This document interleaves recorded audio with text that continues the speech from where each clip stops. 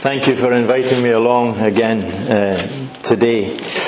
But as I was coming here and preparing to come here this morning, I was asking the Lord to direct my heart about what I should speak on. New Year's bring new things, don't they? New resolutions are made, and some of them are broken the day after we actually make the resolutions. But this morning I was deeply encouraged as I listened to the announcements. And I think I've said this before. I'm amazed that such a small church and a young church is such a missionary church, reaching out not just to the community round about us, but also abroad. And it's wonderful to hear that you were supporting the work that Vic was involved in abroad, and the testimony we've just heard this morning about these people being given so much. But also about the work that you're doing in providing for the Glasgow shelter and the sleeping bags that you gave in there. It was wonderful. These are missionary works, and so it supports the feeling, the spiritual feeling I had this morning when I came amongst you, that I wanted to speak to you about ministers of the new covenant. And so we're going to turn this morning to 2 Corinthians. I want to look at 2 Corinthians, and we're going to break in at verse 12. 2 Corinthians verse 12. And Paul here is saying, "Now when I came to Troas for the gospel of Christ, and when a door was opened for me in the Lord, I had no rest for my spirit, not finding Titus my brother, but taking my leave of them, I went on to Macedonia. But thanks be to God who always leads us in triumph in Jesus Christ, and manifests through us the sweet aroma of the knowledge of Him in every place. For we are a fragrance of Christ to God amongst those who are being saved and among those who are perishing. To the one an aroma of death to death, and to the other an aroma from life to life." And Paul says, who is adequate for those things? "For we are not like many peddling the word of God, but as from the sincerity and as from God we speak in Christ in the sight of God." Are we beginning to commend ourselves again, or do we need as some letters of commendation to you or from you? You are our letter written in our hearts, known and read by all men, being manifested that you are a letter of Christ, cared for by us, written not with ink, but with the Spirit of the living God, not on tablets of stone, but on tablets of the human heart. Such confidence we have through Christ towards God, not that we are adequate in ourselves to consider anything as coming from ourselves, but our adequacy is from God, who also made us adequate as servants of the new covenant, not of the letter, but of the Spirit. For the letter kills, but the Spirit gives life. And I'm sure that God will add a blessing to this reading of His most precious word. Let us bow for a moment's prayer. Father, as we come to you this morning, we ask for your help in the declaration of your word, in presenting it so that people will understand it. And as we sow the seed of your word, we pray it will find a resting place in our hearts. To some it will be a savour of life unto life, to others a savour of death unto death. And so we pray this morning, Lord, that more than anything else, out of your word you will bring life. We thank you for the witness of this church. We thank you for those who are responsible. And we pray, Lord, that you will continue to bless them as they seek to minister for you in this community here. Now, Lord, guide our thoughts. Guide my mouth and my tongue and my words as I seek to speak your word. In the name of the Lord Jesus Christ. Amen. The title for this message is Ministers of the New Covenant. And to help us unpack it and to understand the role of ministers of the New Covenant, I want to look particularly at three things. First of all, what the covenant is. Secondly, briefly do a short comparison of the Old Covenant in the Old Testament and the New Covenant in the New Testament. And thirdly, who are the ministers of the New Covenant and what are they involved in? Okay, what is a covenant? The words of the New Testament quite literally mean New Covenant. Jesus said, "This is the new covenant in my blood." The word covenant means an arrangement by one party in which the other party involved could either accept it or reject it, but could never change it. The word covenant itself quite simply means in this context an unchangeable pledge or bond. In the Old Testament, primarily God records dealings with Israel based on the covenant given to Moses at Mount Sinai. The New Testament describes the new arrangement of God with the dealings of God through men, through Christ, based on the new covenant.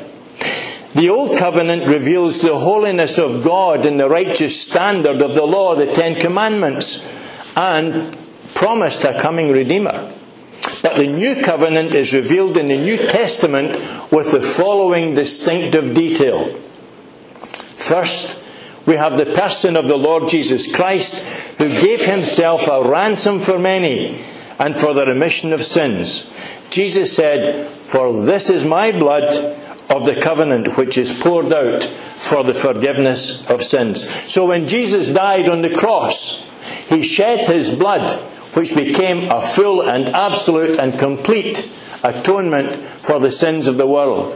And I want to say to you this morning, if you're here, excuse me, if you're here this morning and you've never had your sins forgiven, if you're here this morning and you've never entered into this new covenant, this new life relationship with Jesus Christ, I want to encourage you to do so. Hear the voice of God speaking to you. You're not lost. You're dead. That's what the Bible says. For when we were dead in our trespasses and in our sins. And I think I said it here before, and I want to say it again because it's worthy of repetition. When Christ died on the cross, he didn't die to make bad men good or good men better. He died to make dead men and women live. And he wants you to become alive in him this morning. And that's the crux of the new covenant. That's the crux of the gospel of Jesus Christ. Secondly, the people of the new covenant are the church. They are those who have received Christ as their Saviour and who have evidenced the change in their lives by the receiving of Christ.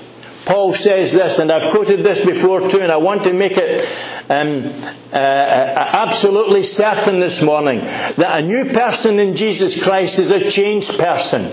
They're not someone who lives the old life they were living previously. Paul says, if any man or woman be in Christ, they're a new creation. The old has gone and the new has come. And so the central theme of the New Testament and New Covenant is the salvation of mankind. The Gospels introduce the Saviour. The Acts of the Apostles speak of the spread of the good news of salvation through faith in Christ alone over a large area of the Mediterranean AD in the 1st century. The epistles tell of the blessings of salvation, and the book of Revelation previews and looks forward to that great climax of history when the salvation of the church will be complete and every blood-bought child of God will live in eternal bliss. Is that something to look forward to? Amen. I'm looking forward to that day when the climax of history will come upon us and the Church of Jesus Christ will live in eternal bliss. No longer will we be subject to the things that we are subject to down here. Sin, death, Sickness, illness, and I've been hearing this morning about a lot of the illness that's in the church and what we've endured in our own church, and some are recovering, and some of you are recovering here, and we're thankful to God for that. But when we get to live in heaven in glory with the Lord Jesus Christ, there will be none of those things. For the Bible reminds us that all of these former things will have passed away, and we will live in an eternal state of bliss with our Lord Jesus Christ. What a day that's going to be.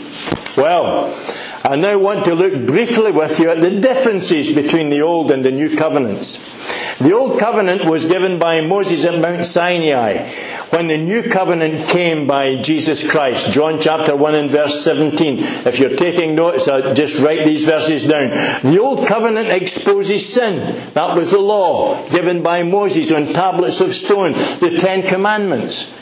If you think of the Ten Commandments and think of these words, you shall not commit adultery. How many of us have committed adultery? You shall not lie. You shall not steal. But when men and women are confronted with the law of God, it pricks their conscience and they're convicted of sin. That's what the Old Covenant did. It brought a conviction of sin to people, but it couldn't change them. And so the Old Covenant exposes sin, Galatians 3 and 19, while the New Covenant cleanses us from sin, Romans 4 verse 1 to 8. The Old Covenant can give life, 2 Corinthians 3 and 7, while the New Covenant gives life, Galatians 3 and 11 and chapter 6 verse 8. The Old Covenant brings a curse, which is death. You and I will die eventually, and that's because of Adam's sin and Eve's sin in the Garden of Eden. They failed God. God said, do not partake of the tree of life. And the devil got to Eve and convinced her to take, and she took, and as a result, death was passed upon all men. And as a result, all have sinned and fallen short of the glorious standard of the living God. In the Old Covenant, living is by being obedient to the law, and nobody, without exception, could live absolutely in obedience to the law. I don't know anybody that could live according to the Ten Commandments. In this world today, there's, I think, about 2,000 road rules that we've got to obey as we're driving along the road. When you go onto the seaway, there's over 3,000 rules for seamen to make sure that they stand by. In the airways, there's so many more thousands of rules in the airways that the pilots have to abide by as they travel over the world. God gave us 10 rules to live by, and we cannot live by them. Why? Because of the nature of sin within us. We want to do our own thing. We want to go our own way. We want to be our own person. And in the words of the great man himself, I did it my way. And that's the theme. And that's the objective of most people in this world. They want to do their own thing. They want to do it their own way.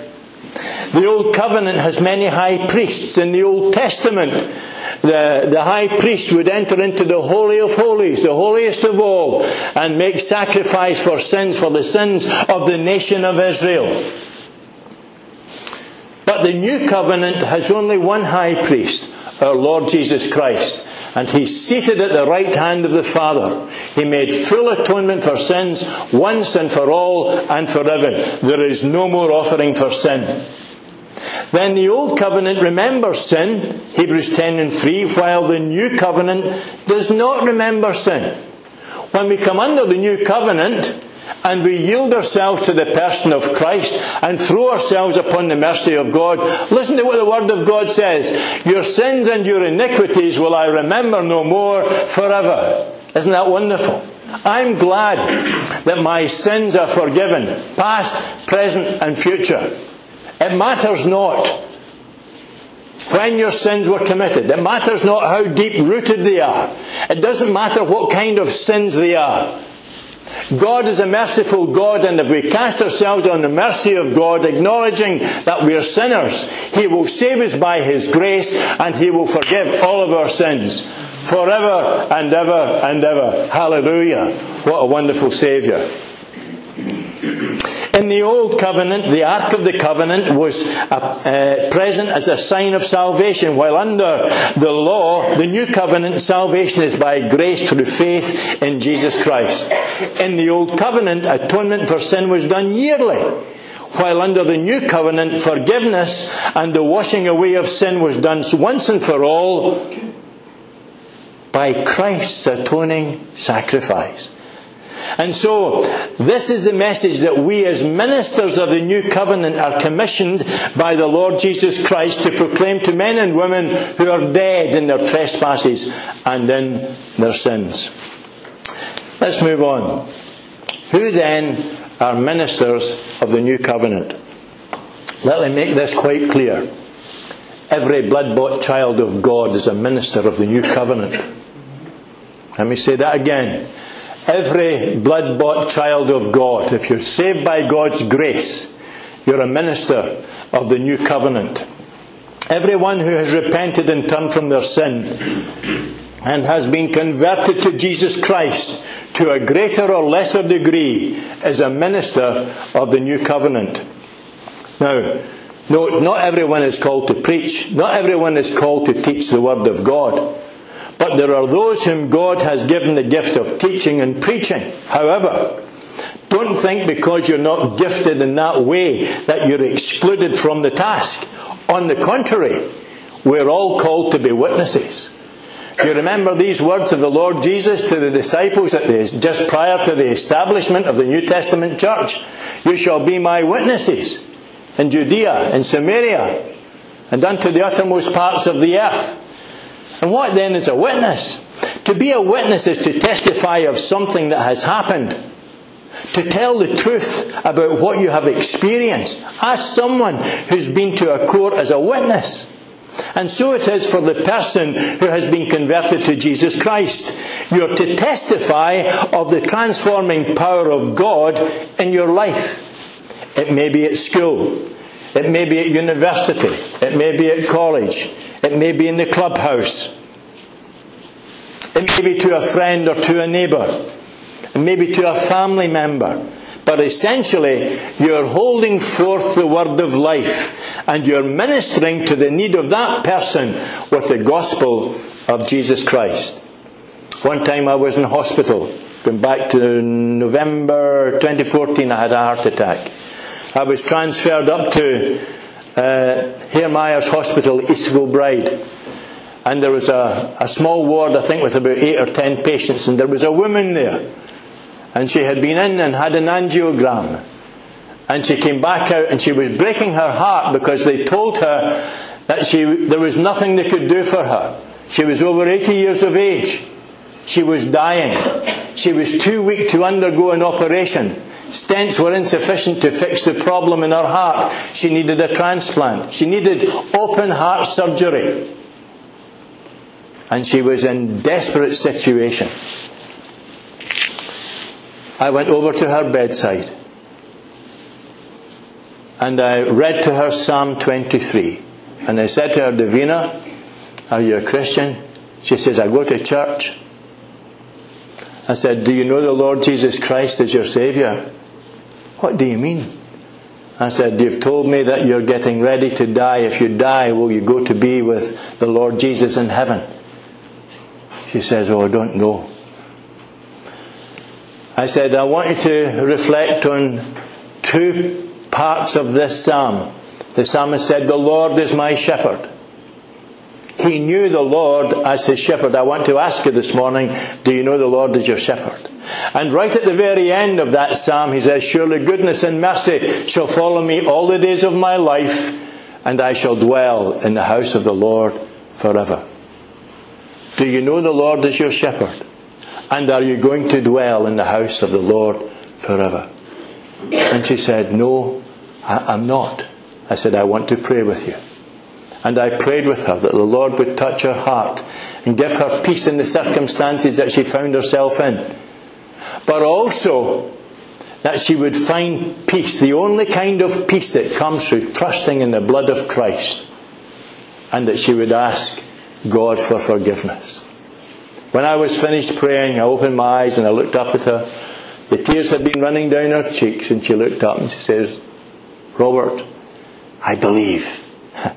I believe. Thank you. I believe." She had never seen it before. It was that simple. It was so simple. She realized at that moment in time that she needed a Saviour. She needed David's shepherd. She needed the confidence to know that she was going to dwell in the house of the Lord forever. What about you this morning? There was a simple witness to an individual person. You can do that as a believer in the Lord Jesus Christ. You don't need to be a preacher of the Word of God. And I'm going to come to the confidence that God will give you just in a moment as we consider these things. What about your journey of faith? How are you living your life as a Christian?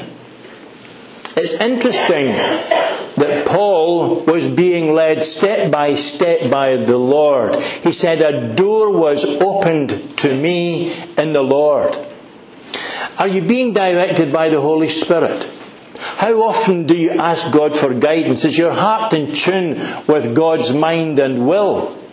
Or are you just making your way through life doing your own thing? This is quite a challenge to us as believers. I am challenged every day because as I read the Word of God, I read that I've got to become more like Christ. And so when things come my way that are not of God, I have to step aside from them and say, "No, Lord, give me the grace and the strength to overcome and reject these things that are not of you." And that's moving towards holiness in God. That's becoming more like the person of the Lord Jesus Christ. And that's what Paul says in Romans chapter 8, that we are being conformed into the image of His Son. I was once asked, "How does God speak to you?" And I said this. I replied, primarily through His Word, but there are times when God speaks to me through His Holy Spirit. There are times when I hear the voice of God. Now, people think that's strange, but that's what the Bible says. Jesus said, "My sheep hear my voice, and they follow me. And I give unto them eternal life, and they shall never perish." Do you hear the voice of the Lord Jesus, the shepherd, leading you as one of His sheep and giving you direction? I hope so. We've got to listen to the voice of... How does the voice of God come to us? It comes to us through His Word. When we read His Word, when that becomes indelibly impregnated in our minds, and we travel a certain path, you will discover that God speaks to you and directs your heart in accordance with His Word. Well, Paul had planned to rendezvous with Titus at Troas and learn of the Corinthian situation and the reaction to his letter. Now, Paul had written a letter, the first epistle of Corinthians, to the Corinthian church. And he'd spent 18 months building this church up, and they were a bunch of vagabonds. They really were. They were rogues. If you had to put up the rogues gallery, if you go to 1 Corinthians chapter 6, you will read there, "But such were some of you." What were they? They were prostitutes. They were murderers. They were adulterers. They were fornicators. They were alcoholics. Everything under the sun is listed in that gallery of rogues. But Paul says, "Such are some of you. You have been washed. You have been cleansed." Isn't that wonderful? The cleansing power of the Lord Jesus Christ in the life of individuals. But Paul left Troas. A door had been opened to him there for the gospel. And here's something else which I was interested in. Paul left Troas to search for Titus in Macedonia, and he found him in Philippi. And Paul says that he brought the good news. What was the good news? That the letter that Paul had written to the Corinthian church, the first epistle, had been gratefully received. And it says there that Paul was strengthened by that. Now, I want you to think about this. The Bible tells us here that Paul was stressed out. Paul was really worried about Titus. What about you and me? Are there times when our spirits are anxious about something? How do we resolve that anxiety? Paul was comforted in two ways. First of all, by the miraculous meeting with Titus. And secondly, by the response of the Corinthians to his letter. I was interested in what Graham said this morning, and I want to reinforce it. When you look around you in the church, is there someone missing? Paul left his ministry in Troas to go searching for Titus because he was worried about him. He didn't know where he had got to. And so he went to Macedonia. And amongst hundreds of thousands of people,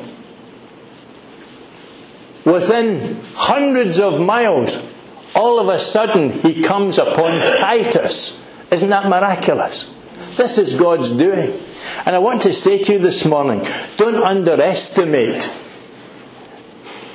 the incidences that happen in your life.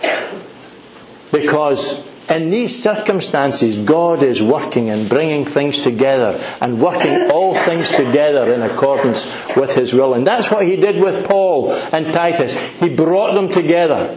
It was a miracle. In the midst of all that, no telephone, no emails, no Facebook to look at, couldn't trace them. But by the Spirit of God, they were reunited. What about the care we show for others? Paul was so concerned about the failed rendezvous with Titus that he broke off from this ministry in Troas. Is there someone missing from their seat in church today? Not just someone from your close circle of friends. Maybe someone out with your close circle of friends. How long have they been missing? Could you go and visit them? Could you phone them? Could you just send them a message? Could you just send them a wee basket of flowers that we heard this morning? I tell you, what a difference it makes. This is part of the ministry of the new covenant. Paul says in 1 Corinthians 12, 25 and 26, so that there may be no division in the body, but that the members may have the same care for one another. As if one member suffers, all members suffer. If one member is honoured, then all the members should rejoice with them. If we are important to God, and we are, we must be important to each other sufficiently enough to show our love and care for one another. And for those members especially who are sick or troubled in their spirit. Okay, let's move on. Paul talks about being led in triumph. How do you find one person among hundreds of thousands of people when he could be any place within hundreds of miles? Paul felt that finding Titus was a miracle. Such a small thing, yet it was such a great thing because God was behind it. Only God could have led them together. When God is at work, there are no coincidences. Let's always remember that. Remembering God's sovereign care, Paul bursts into praise in verse 14. But thanks be to God who always leads us in triumph. Realizing that present triumph allowed Paul to see that God was leading him in Christ's triumph. Even in the days when the dark prince of death stalked him.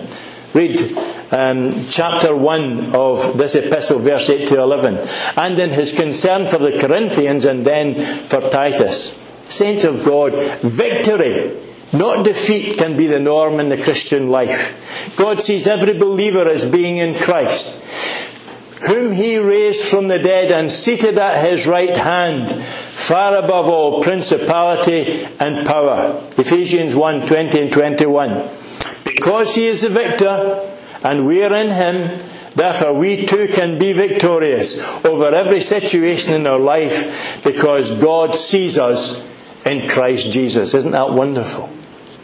And what about Paul's knowledge of Christ in every place? The second part of this verse 14 indicates that Christians who walk with Christ are dispersing the presence of God wherever God leads them, and manifest through us the sweet aroma of the knowledge of Him in every place.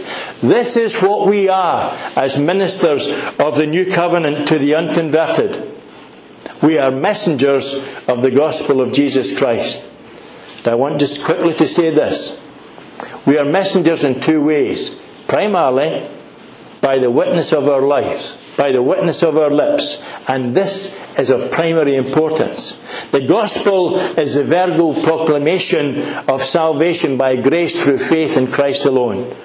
But not only by the witness of our lips, but also by the witness of our lives. I know a Christian woman who is very, very quiet. I'm sure you'll think that very unusual for a woman. I'll put on my suit of armour when I'm going out the door and shaking your hand. But she's not a public person, that's what I mean. She's not a public person, so to speak. And there are some people who are like that. We don't all have the same nature. One day I met some of her colleagues at a funeral, and they said that she was a very godly person. She was a nurse. She said she won't engage in any filthy talk or language. In fact, she said, her witness to us by her life has been so strong that we won't swear in front of her. There will be no dirty talk coming from her mouth in front of her. And if perchance it happens, we're quick to apologise to her. Isn't that a wonderful example of how a life is being lived without great preaching? But a woman who lives in accordance with the Word of God is leaving behind her a wonderful aroma of the fragrance of Jesus Christ. Hallelujah. Do you know, I think there is more work done by, and I'm not trying to redeem myself here, there is more work done by women than we will ever imagine. The things that they do in helping people, supporting people, reaching out to them is absolutely marvellous, and they're a credit to our God and Saviour. The knowledge of our God is a sweet aroma which Paul is igniting like an incense bearer. Note that the leading and manifesting is all of God. It was God who led Paul in triumph, and it is God who is manifesting the knowledge of Christ through Paul and every minister of the new covenant, you as well. And in every place, yes, even here in Scotland, in this place called Moodiesburn. Let me give you an illustration. A robber thought he had committed a perfect crime. He left no clues, or so he thought. What he didn't count on was someone remembering how he smelled. One witness did, and was able to identify the suspect because of something he had left behind. We are leaving something wherever we go. Not odours, but our influence. If you're a Christian, you've been called by God to let your life's influence make a favourable impression on others. Even people who do not know you personally, in the office, at home, in the supermarket, in the school. Is your influence Christ-like? Do people know you because of your kind comments, your loving concern, your generous spirit, your respect for others? If not, what you're leaving behind is an influence that's worse than the telltale odour of the robber who got caught. A heart kindled by the love of God will flow with the sweet attracting aroma of our Lord. And that's the kind of influence that we need to leave behind, which will make it easy for others to come to faith in Jesus Christ. I want to move quickly on. Let's look at Paul's adequacy. Verse 16-17. Since life and death rest in our sharing of the gospel, Paul says, who is sufficient for these things? How can a mortal fail to be conscious of his own inadequacy? I am constantly reminded of my own inadequacy. When he knows what the results of his message will bring to people. The answer is that no one in themselves is sufficient. No minister of God is sufficient in himself. None of us is equal to the task of representing Christ. Our adequacy can only come from God. He has commissioned us. He has sent us. He has given us the Holy Spirit to enable us to speak of Christ's power. He keeps His hand on us, protecting us as we work for Him. So if we realize that God makes us competent and useful, we can share as ministers of the new covenant with confidence, no matter how inadequate we may feel. Apparently, there were many people using the Word of God for their own benefit. Paul writes about this. They were peddling the Word of God.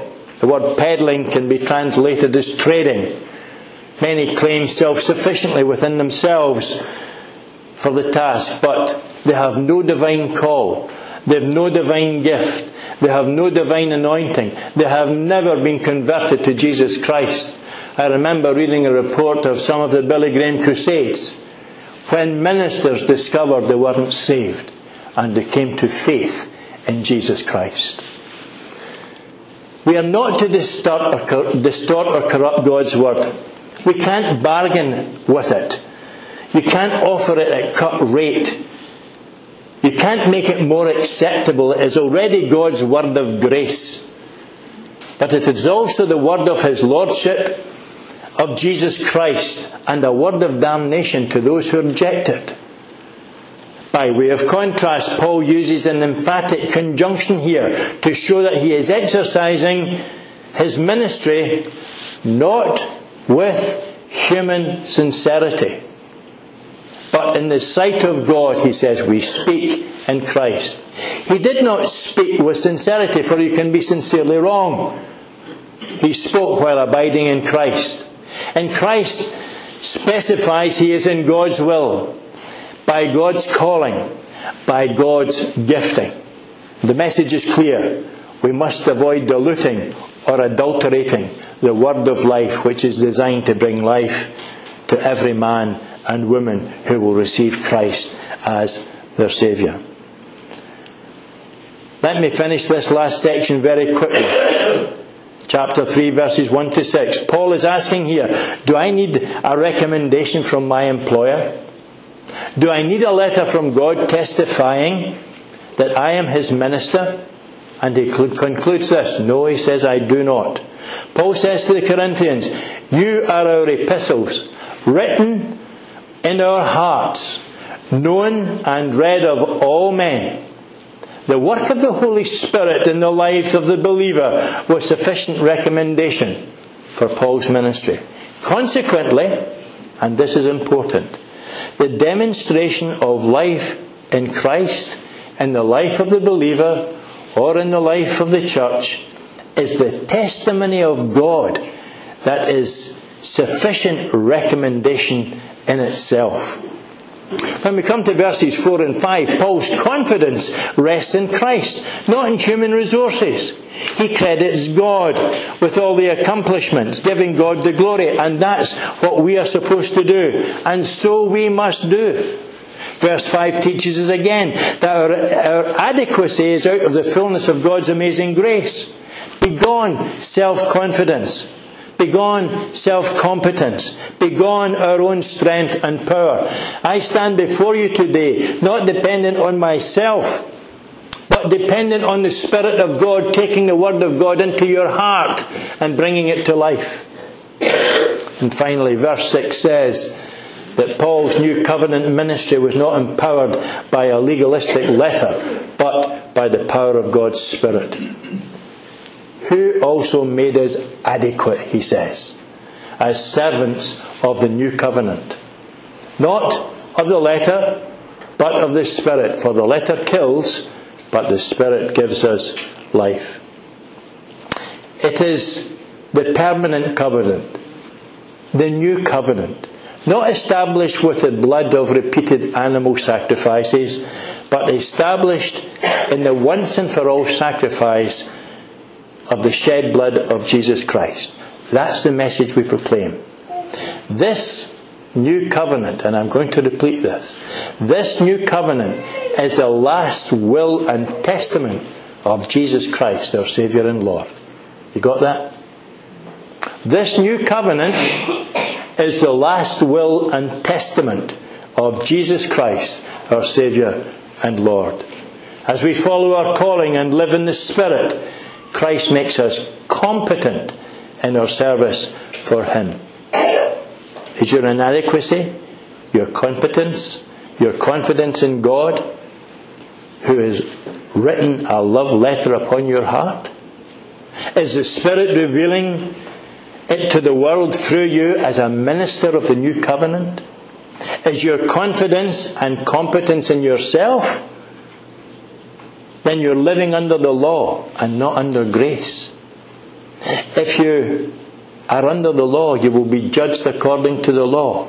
But if you're under grace, the law within you is fulfilled in the person of Jesus Christ.